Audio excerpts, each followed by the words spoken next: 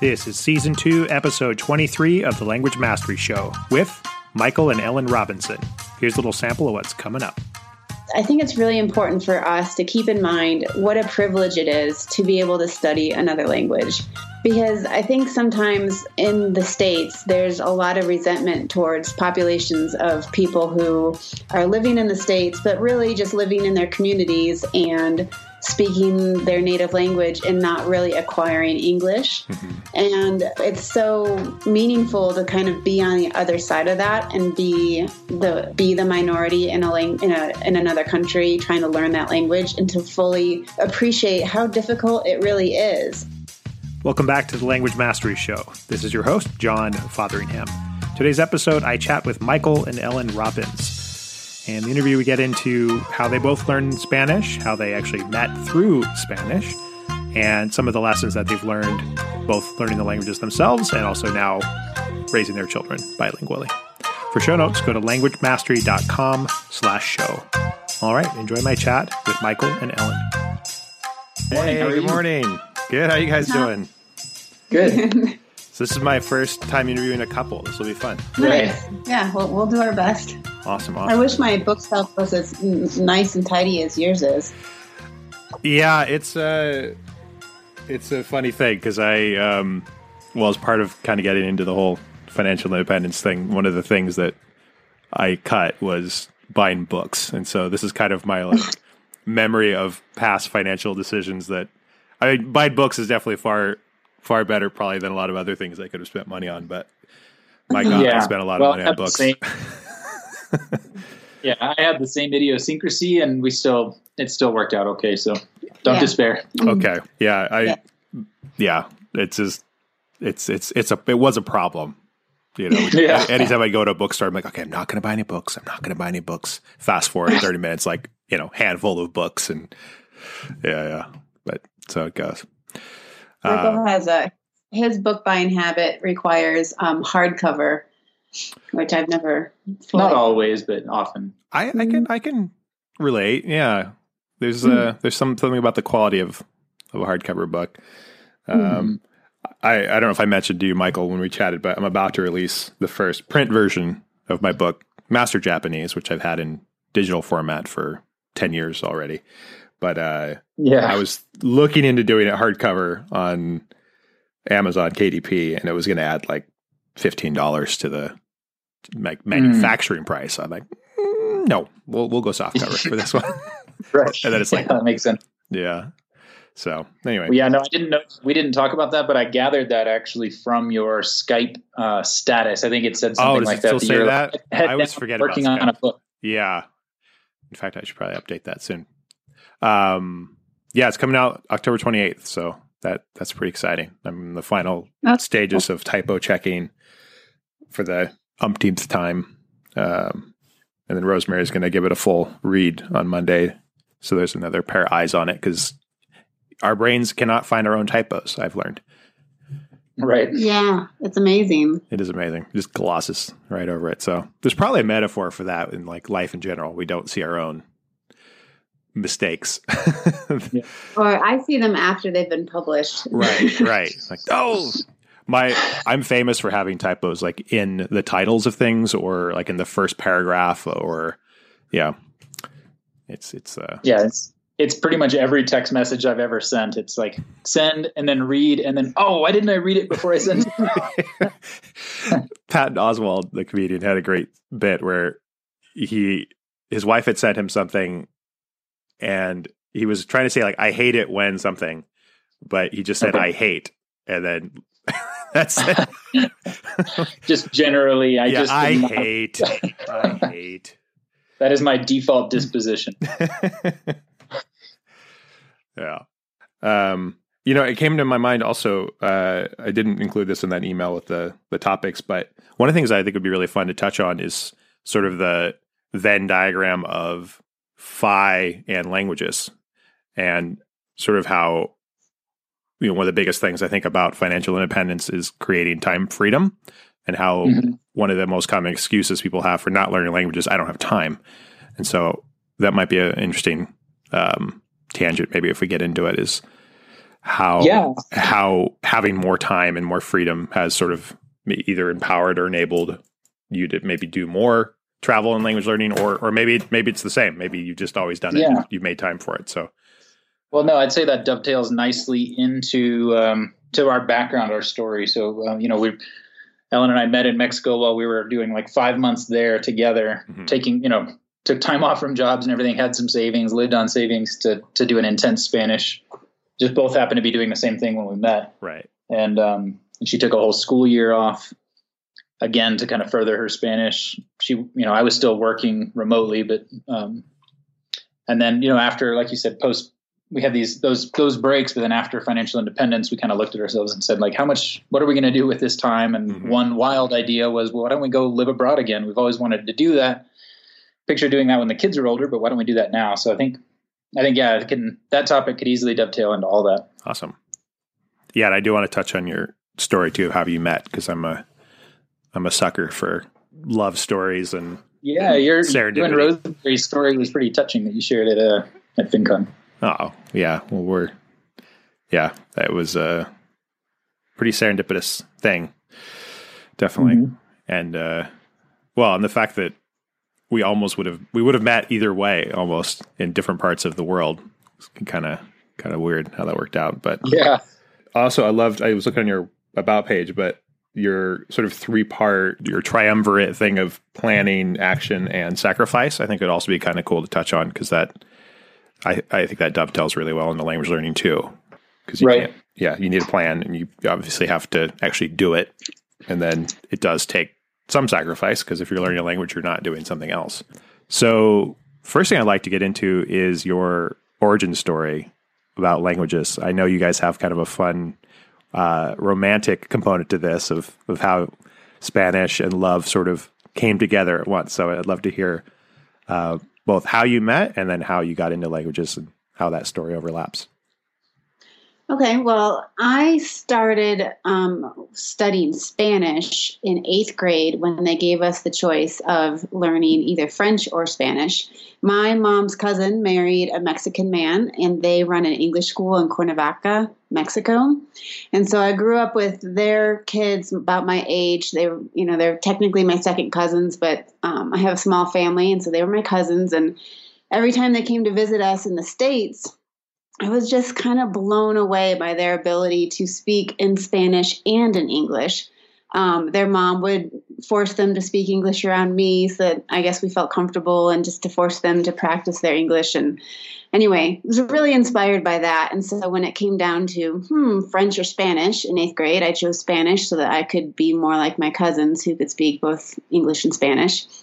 And then Michael and I, fast forward, when I was in college, I did a minor in Spanish, and kind of had this vague sense of wanting to be able to use Spanish to help me get a teaching job, because I just wanted to be able to kind of go further with the places I was looking to get a job. And I felt like having Spanish as a background would help with that. And finished college. I had studied abroad in Granada, Spain, for about a semester. And then after I graduated, I just felt like, man, I don't actually speak this language well enough to do anything with it. So I went to Cuernavaca to live with my aunt and uncle and study Spanish at a Spanish language school. And on my first day, I met this guy with long hair, and I was very drawn to her at the time. And we just became instant friends. And even though I went there determined not to befriend any Americans, because I knew it would be detrimental to my language development, which I had done in Spain, of course, I met him and a couple other people that we befriended. And, of course, we just hung out a lot. So. Yeah. So for me, I needed another, 4 credit hours or something in Spanish to get my minor and to graduate with a bachelor's and a minor in Spanish. And I was so rusty in Spanish at that point. It had been several years, and I'd done mostly academic Spanish, that I thought an immersion program was going to be the best way for me to do that. And I went to this immersion program in Cuernavaca, Mexico, where Ellen was at the time. And the good thing for me is I arrived 1 week before before I met Ellen. And in that week of immersion and really working on Spanish, I got my Spanish up to a level where I could convince her hanging out with me wasn't going to be something that was going to derail her Spanish acquisition. I spoke just enough Spanish at that moment that it was, I passed. He came up, I think the first Monday, I think I had an orientation on a Saturday and I met him there then. And then on that following Monday, he came up to me on the campus and he said, "Do you want to go study Spanish at is this big public garden in the middle of Cuernavaca?" And I looked at him very suspiciously like, no. And I think he said something about how we could speak in Spanish the whole time. I was like, well, all right. And so we walked all the way to that garden and spoke in Spanish the entire time. And I felt like, well, this will be okay. But, we did eventually just slip back into English as you do. So, right. But it worked out great because here we are, how many years later? 15 years later, with 2 beautiful children living in Manizales, Colombia, and I'm quite happy. And all because of Spanish. Thanks to Spanish. The power of language. Yeah. Thank you, Spanish. Yes. Yeah. This language episode is brought to you by Spanish. Yeah. That's amazing. That's an interesting tangent that we could go down here, which is this idea that a lot of couples that, do come together through languages, often it's somebody who is maybe a native English speaker, and then the other side is somebody who's a native speaker of that target language. And I think the goal often is, okay, we're only going to speak this target language, but inevitably the relationship will take precedent over one's goals to learn the language, which isn't necessarily a bad thing. But I think that that's something to be aware of, that if your number one goal is just to learn that language, then maybe it might be worth being aware of that going in and not having false expectations that, I'm just going to date a Spanish speaker and then that'll be that. And I'll be fluent with the snap of the finger. But it doesn't necessarily work out that way. Exactly. So, yeah. So, okay. So fast forward now, you mentioned you have 2 kiddos now, which I believe you guys are raising them bilingually. Is that correct? That's what we're working on. Yeah. Yeah. So they're 3 and 5 now. And Ellen and I, you were talking about people kind of overconfident in the rate at which you can become fluent. I don't think either of us ever say we're fluent in Spanish, even though we're very capable. And as 2 non-native Spanish speakers, it's tricky to teach your kids to be bilingual in Spanish, to teach them to acquire the language, unless one of the 2 is a native Spanish speaker. So the way we've solved for that is, as a family, we've taken on this project of kind of living abroad and having our kids in daycares where they're exposed to Spanish all day long. And now that they're a little bit older, they're basically in preschool, doing 8-9 hour days, 100% in Spanish, and have been off and on for most of for the better part of my daughter's life, the 3-year-old's life. So you're spending most of the time abroad and then just traveling back to the U.S., or is it the other way around these days?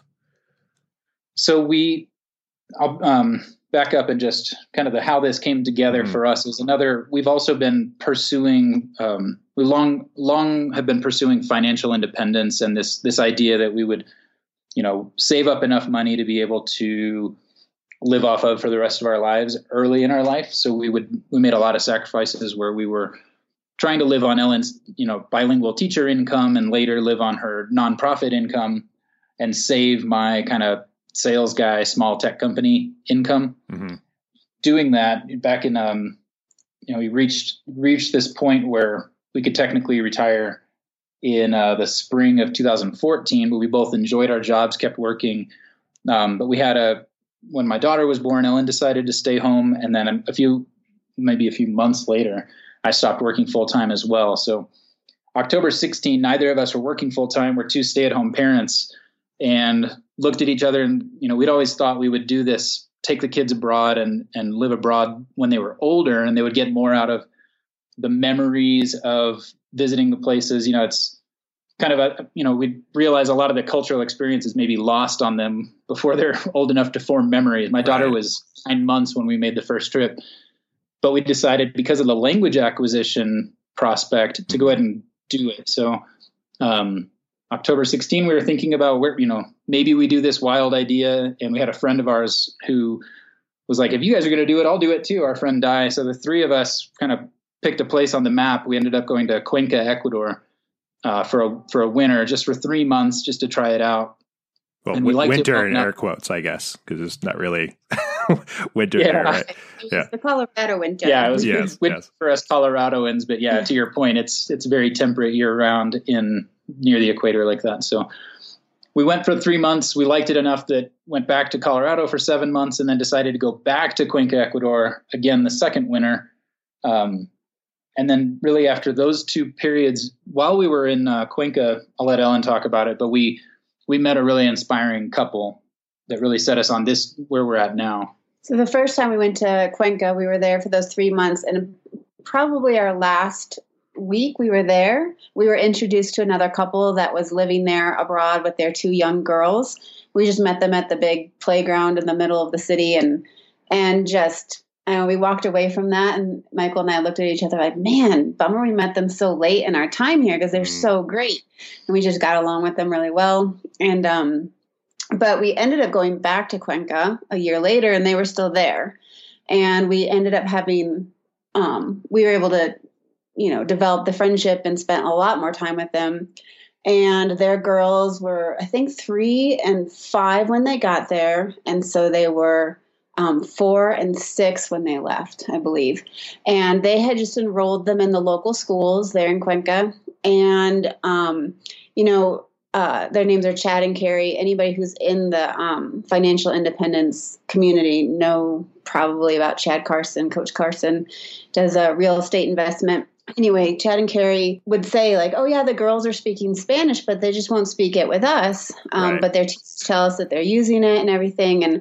And so one day Carrie and I were at a local pool with her girls and my eldest, Leo, and one of their friends from school swam over and the girls just switched into Spanish. Right. And I was blown away because Michael and I used to walk the kids to their little school every day, and he would try to convince me that we should live abroad longer, and wouldn't it be so great if the kids were bilingual? And I was just very skeptical because I didn't want to be away from home for that long. And I just didn't know how feasible it really was. Like, okay, sure, if we come here for longer, how likely are the kids to actually be speaking Spanish? It just felt like a very elusive goal to me. And then I heard Carrie's little girls just switching into the Spanish, and I thought, oh my gosh, this is like, it's doable. This can happen. And so that was really what it took for me. And then Michael also, on a separate occasion, got to hear the girls switch into Spanish when they started playing with some of the kids that came over. And that was really pretty big moment for us. And that was when we decided, okay, we're going to live abroad longer before Leo starts kindergarten. Yeah, so that couple, Chad and Carrie, it was 17 months start to finish. And at the end of that, their teachers were telling them their girls were functionally bilingual and equivalent in Spanish to the other kids in their class. Amazing. Yeah. So for us, we were like, okay, well, we've done the 2 winters in Ecuador. Let's go somewhere maybe 14 to 18 months and do one really big push to have our kids achieve fluency as well. And we started, we spent 5 months in Costa Rica. We intended to be there for the full 14 to 18 months. But we had this pivot moment where I had to come back for a conference anyways. We decided to come back as a family and then use that as a chance to go somewhere else. And we settled on where we are now, this city called Manizales in Colombia. It's really beautiful. We're really happy here, and the kids are thriving in their school. So we do think we'll stay here probably until around April or May. Amazing. One of the things that I think is important to point out here as well that you kind of touched on is that I think there's often this idea that, okay, we want our kids to be bilingual, so let's put them in a school or let's take them to this program, or we ourselves will try to speak to them in this language. But what definitely I've observed, and I think this is supported by the literature, is that they need to have peers that actually speak that language. And that's really where they're going to both learn it and practice it, is with people their same age. If they don't use that language, they won't be able to play and interact. And then that's the carrot, is they want some Pokemon cards, or they want they want a piece of your, your lunch or something. And that's the carrot. It's no matter how much you think it would be good for them to speak that language, that's not going to be enough. Does that align with your experience? Most definitely. I mean, we're really fortunate that we were able to start this when our kids were so young, because for them, it's always just been about playing. So they show up at their school and they get to play. And it just happens to be in another language. And it's never for us had to be something where we're just telling them, no, you need to be speaking in Spanish right now. Right. That was one thing that really stood out to me. I remember my cousins, I was like 8 years old and they were 7 and 9 or something visiting. And I just remember them getting scolded by their mom to speak in English. And I could tell it was really painful for them. And now as adults, they've told me like, oh yeah, I really kind of hated it, but I'm grateful now.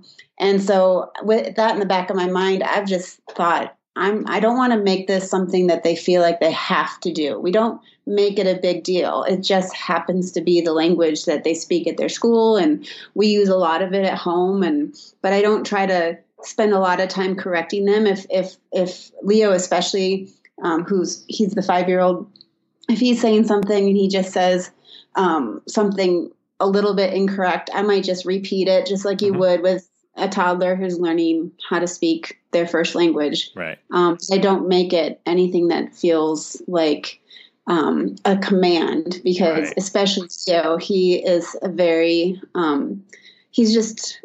he does not like to be told what to do. He's a rebel. I don't know where he gets that from. Who knows? Yeah.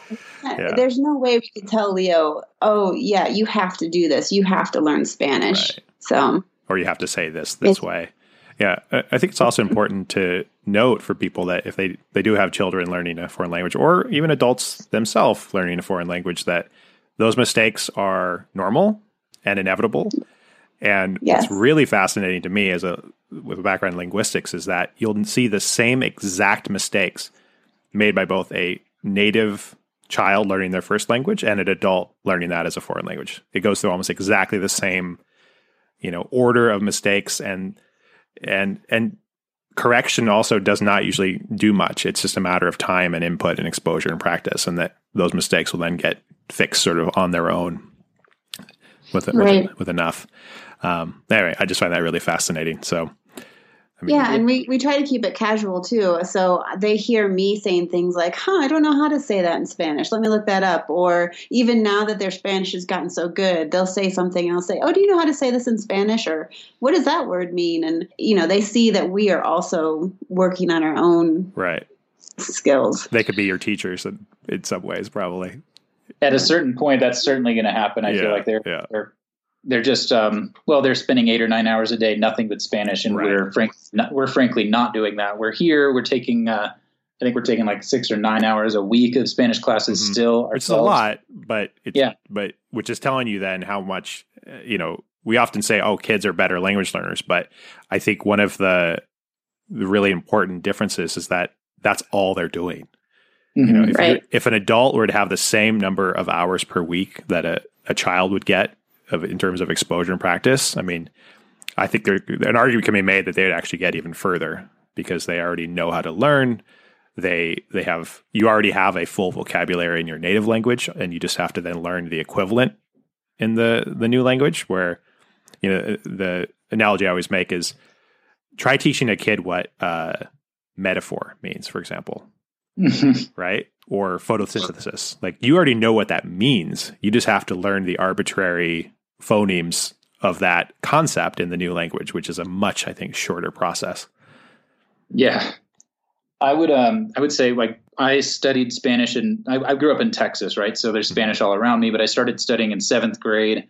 Through high school, I did all the Spanish classes I could in high school and was not conversational in Spanish after the, 6 years or whatever of classroom Spanish. I had a bigger vocabulary through practice on worksheets and things like that. But the school just didn't prioritize speaking. Right. In college, I thought I'm going to keep with this Spanish thing. And I got I did my first stint of study abroad. I went to Mexico. Basically, I walked by the study abroad office on campus and was like, wait a second, that's what I want. That's what I want.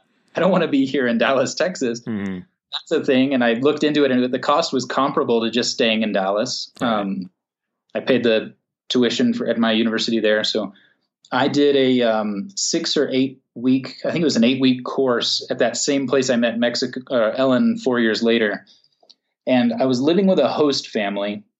So for me, I would have breakfast with the host family. I would do 30 hours a week of classroom Spanish.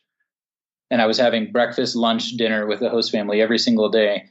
And, going out and socializing with certainly with gringos, expats, but also with other, with Mexican nationals that were just interested in learning from or just interacting with expats. So mm-hmm.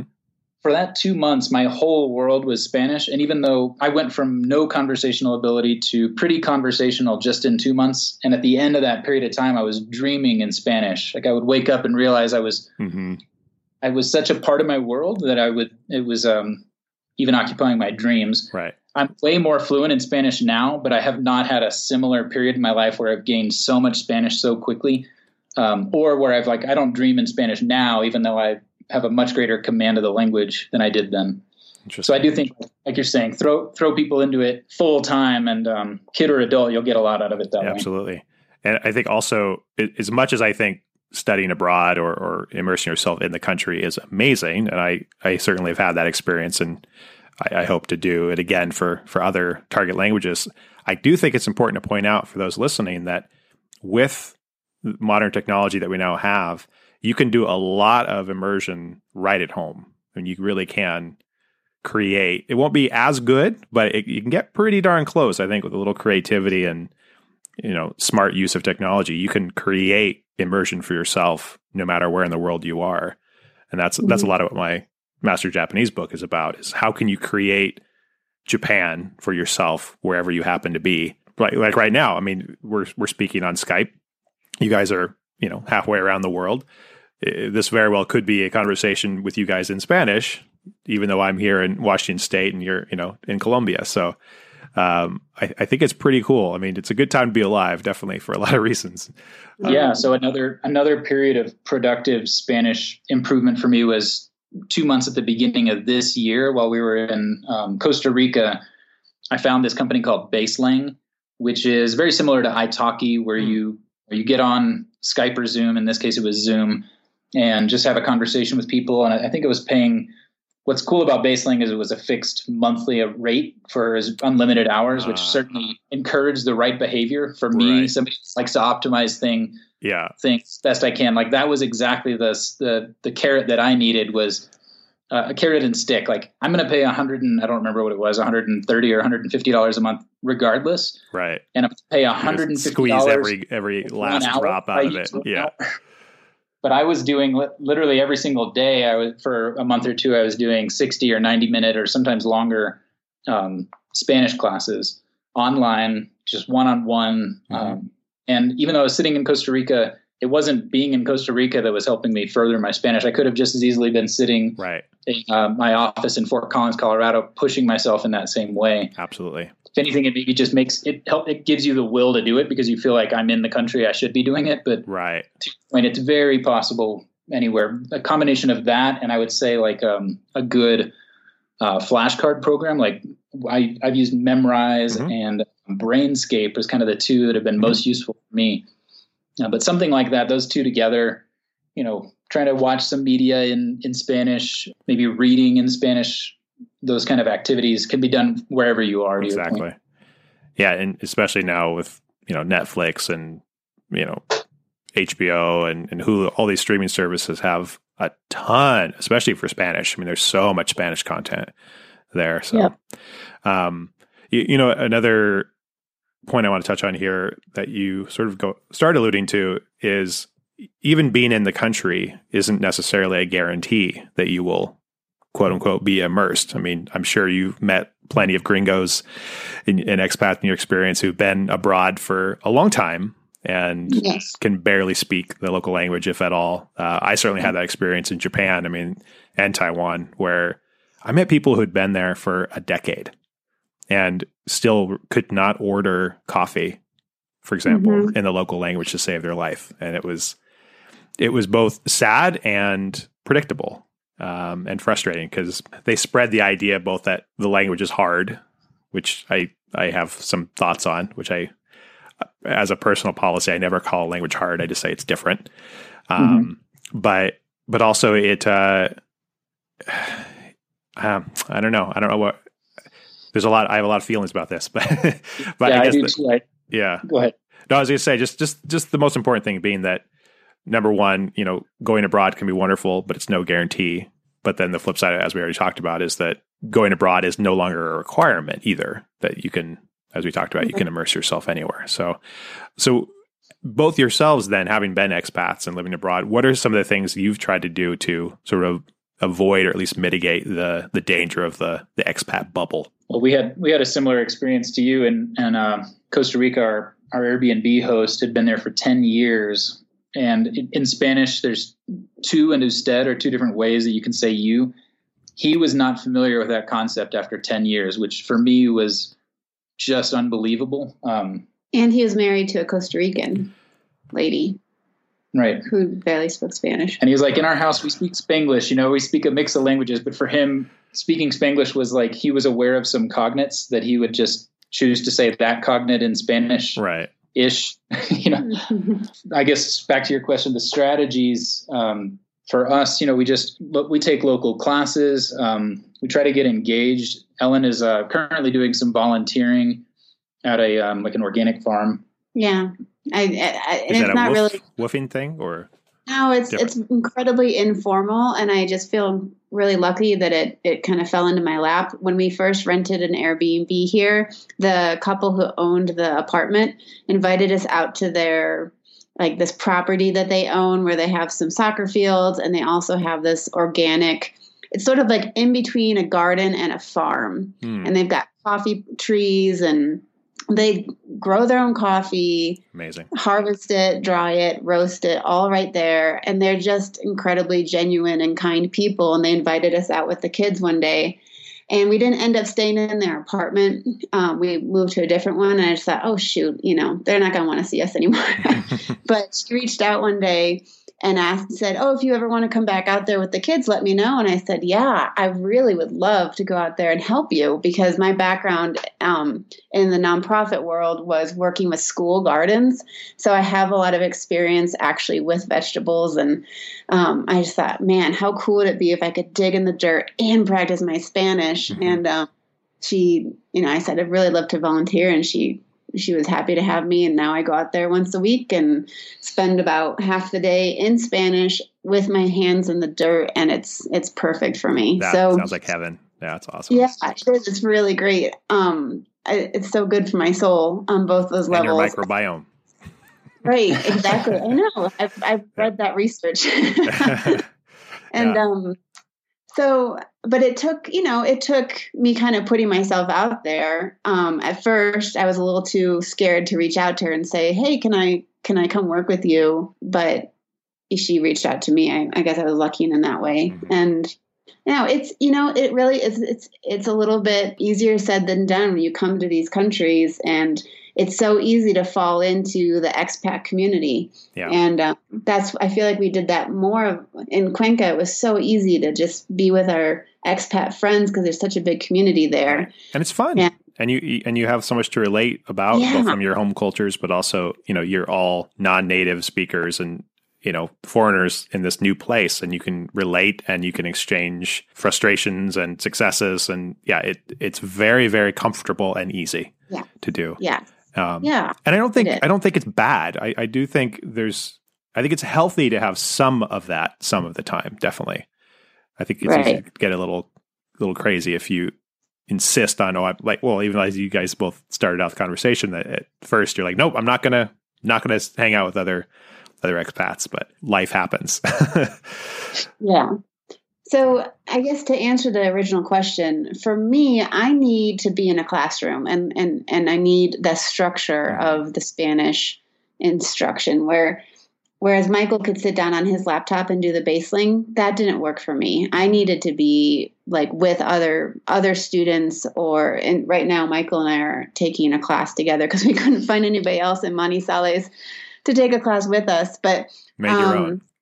Yeah. Well, cool. yeah, we just signed up and we couldn't get anybody else. But anyway, I need that structure. And then I also have been trying to watch a Netflix show in Spanish, and I keep the Spanish subtitles on and things like that. But for me, I need to know that I'm going to use my Spanish in the future. So when we originally went to Cuenca, when we had, a 2.5-year-old and a 9-month-old, for me, the Spanish was just really secondary. I was so focused on being their mom that I just didn't see what would be the point of improving my Spanish, because what am I going to do when I go back to Colorado? And I felt similar when we went back the second time, but we ended up taking these Spanish classes from a local a local guy. He was really excellent. But now I feel so motivated because I can see myself going back. I was a bilingual elementary teacher before kids and before my nonprofit work. And I can see myself doing that again. And I see myself getting involved with the Spanish speaking community back at home in Colorado. And that is really, I feel like this is my time to really hone the language. And that is very motivating for me to take and put the effort in, because it's true. You can live in another country for 10 years and not learn the language if you don't put in the effort. Right. And if you don't have a why, I think to your point, you have a really powerful, strong, motivating why of why you're doing this, which I think is often a problem that people go into a foreign language with.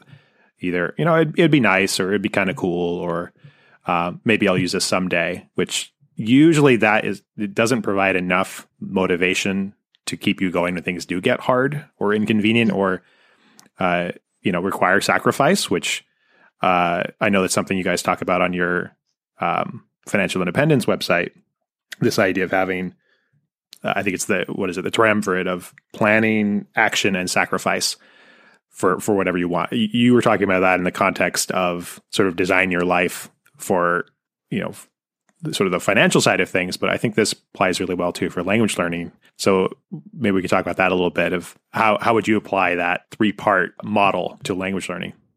Yeah. So for me, I'm coming from a perspective of, I got into the financial independence blogs and world and everything. My path there was through productivity blogs and minimalism blogs. So specifically, David Allen's Getting Things Done is a really worthwhile book for tackling any kind of projects, any kind of anything you want to achieve in your life. And I love that framework. So the planning and action, really just like everything in your life can be broken down and is a project into a series of steps, and just understanding that it's really useful to say, what's the next action I'm going to take on this project? And don't let it be this vague, someday I'm going to speak Spanish, but what does it really look like? And if that's the goal, if that's what you plan to do, then start putting together the next action. Maybe it's call about one-on-one classes, or check out that italki or whatever it is, but take some action and then just start stringing together actions. But the sacrifice piece, I think, is important. It doesn't so much get talked about in the GTD, Getting Things Done methodology, but we all have finite time. We all have finite money and resources and energy, and saying yes to too many things can sometimes thwart your ability to do much of anything. So for Ellen and I right now, we're here and we're sacrificing our relationships with our friends in Colorado and with our opportunities to see our family as often as we'd like and so forth, to make this big push to have bilingual kids here shortly.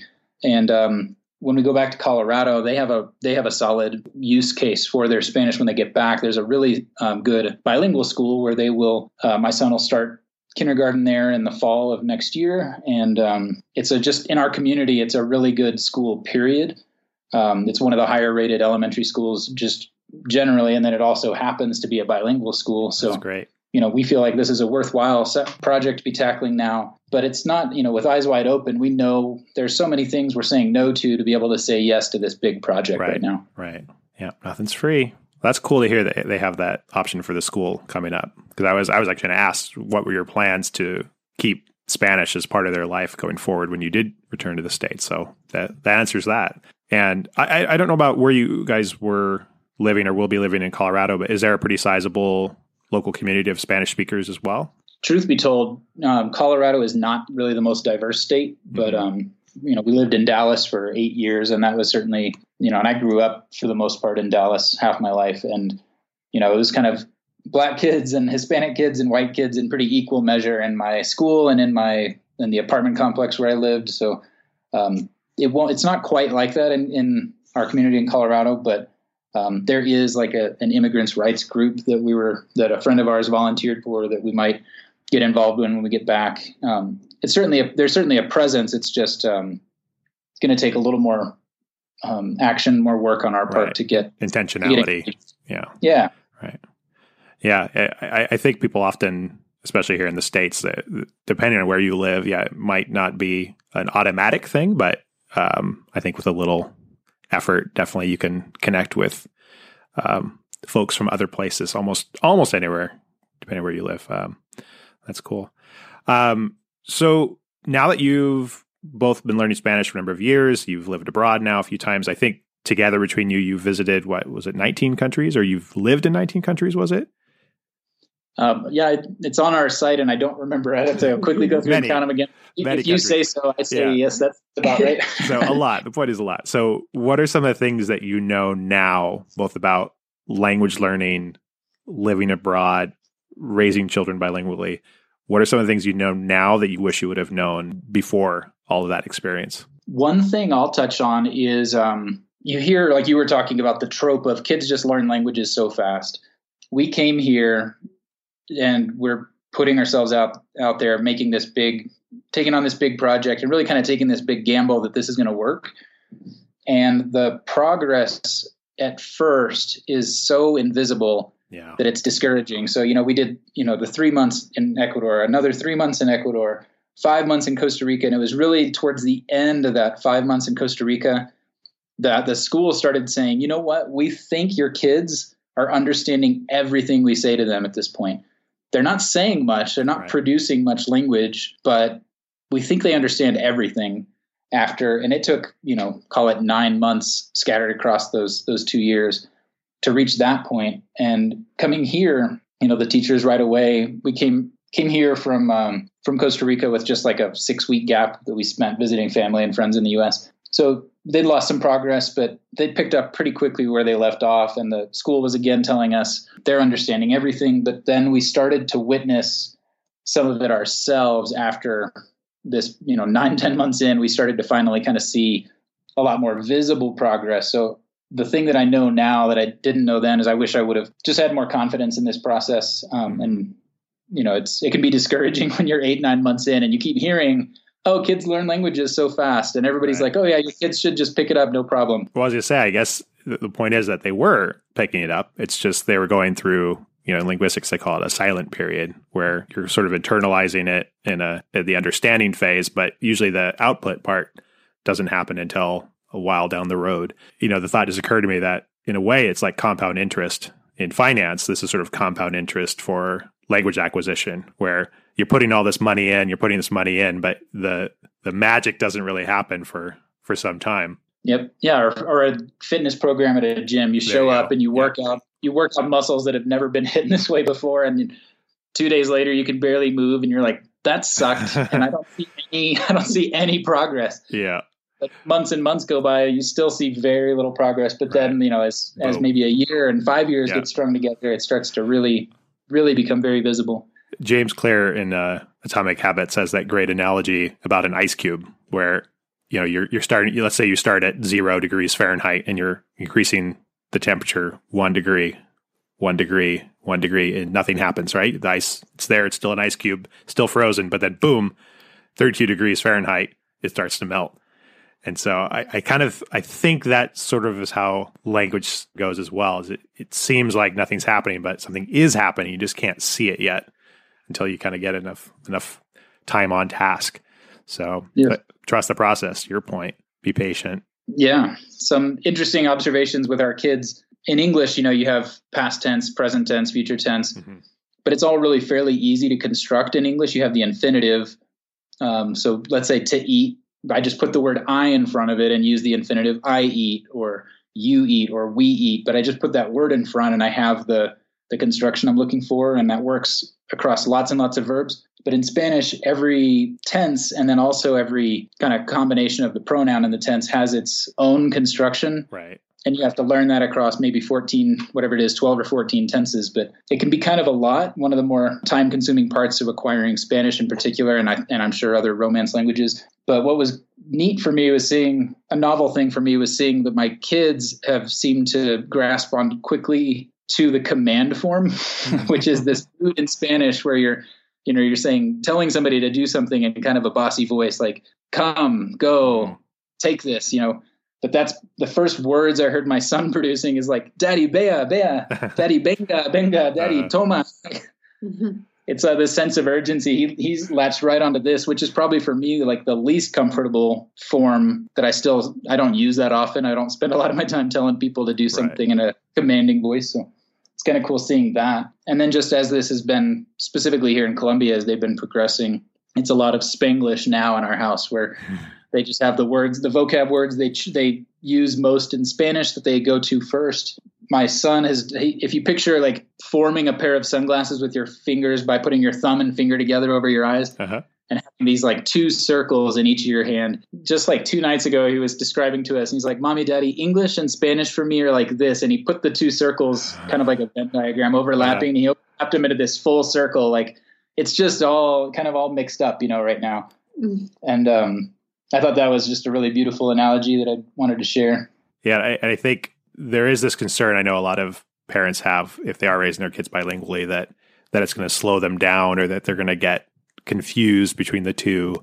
And I think the literature does support that it might slow down development of each one in the beginning, but then over time, actually, they'll be ahead in both languages at a certain point. Has that been your experience, or have you read much about that? Again, we're kind of putting ourselves out on a limb, doing this wild experiment and hoping that all works as the literature suggests. I know, our son's not reading completely yet or anything, and we have friends whose kids started reading at 3, so we're like, oh man, we're 2 years behind. But obviously, at the same time, they've absorbed much more Spanish, and right.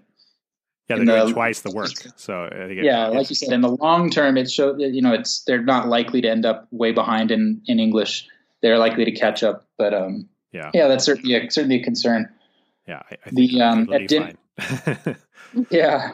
at dinner last night. So I said "Te quiero, Leo," which is in Spanish.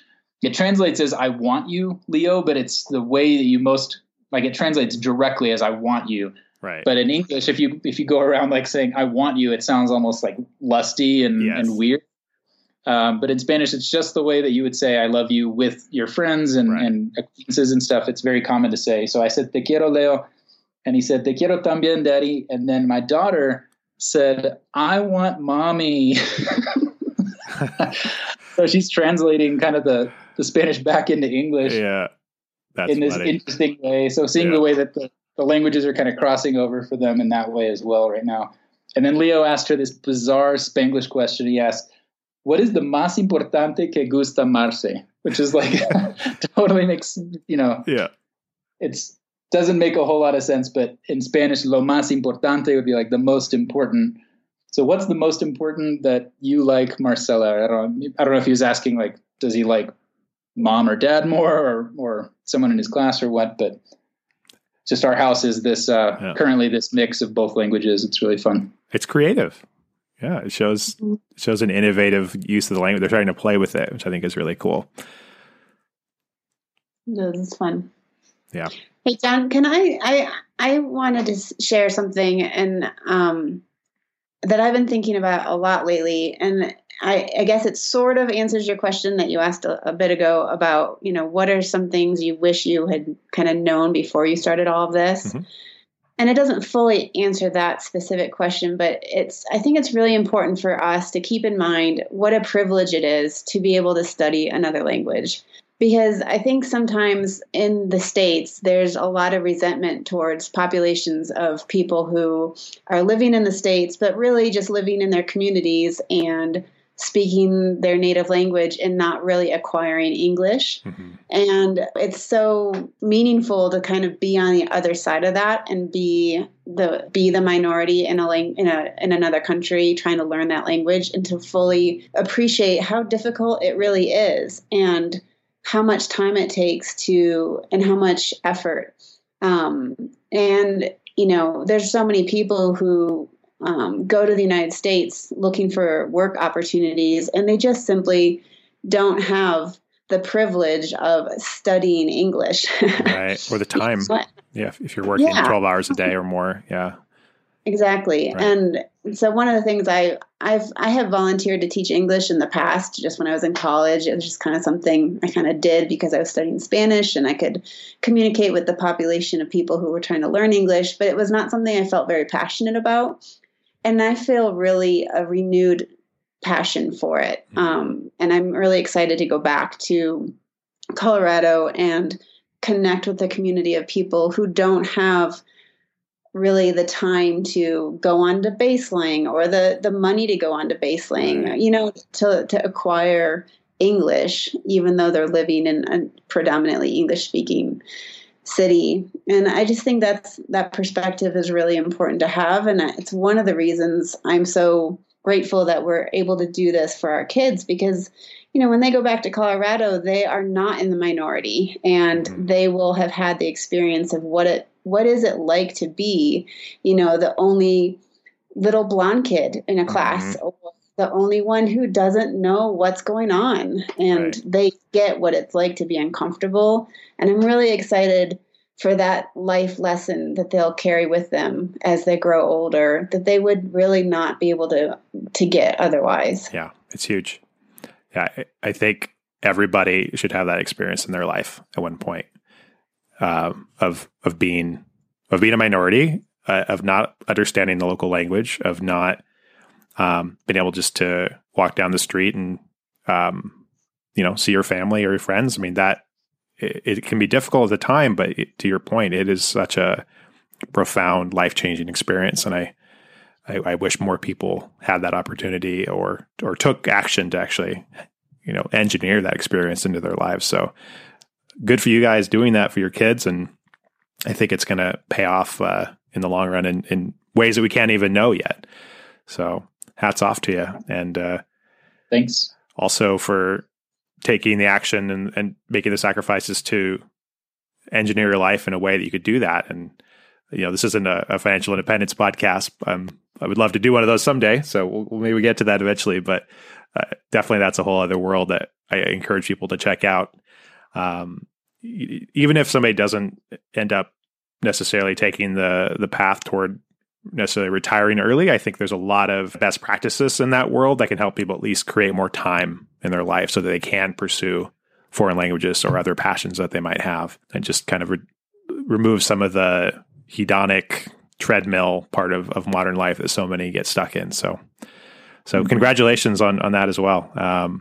You guys have had an amazing journey, and it's cool to see that it's just getting started, looks like, with the kiddos. So thanks. Yeah. Thanks so much, John. Cool. Well, thanks guys for coming on. It's been fun chatting, and I look forward to hearing more about how the kiddos adjust once you guys get back to Colorado, and maybe have to do a part 2. Yeah, that'd be fun. We could have them on. There we go. Yeah, we'll flip the table, and then we'll hear how things actually were for them and from their point of view during all this time. Yeah, that'd be interesting. Yeah. Maybe we should just have them on, actually. Then we'll get the real scoop. Right. Probably your youngest guest then at that point. That would be true too. Yeah, it'd be another first. So awesome. Thank you guys so much. Take care. Good luck. Thanks very much. All right. Thanks, guys. Thank you very much for listening. For show notes, again, go to languagemastery.com/show. And if you enjoyed the program and want to help support us, go to iTunes or Apple Podcasts, Google Podcasts, wherever you listen to the show, and leave a review. It's really appreciated, and it helps more language learners find the show and get the tips they need to learn languages no matter where they live. All right. We'll see you next Mastery Monday. Have a good week.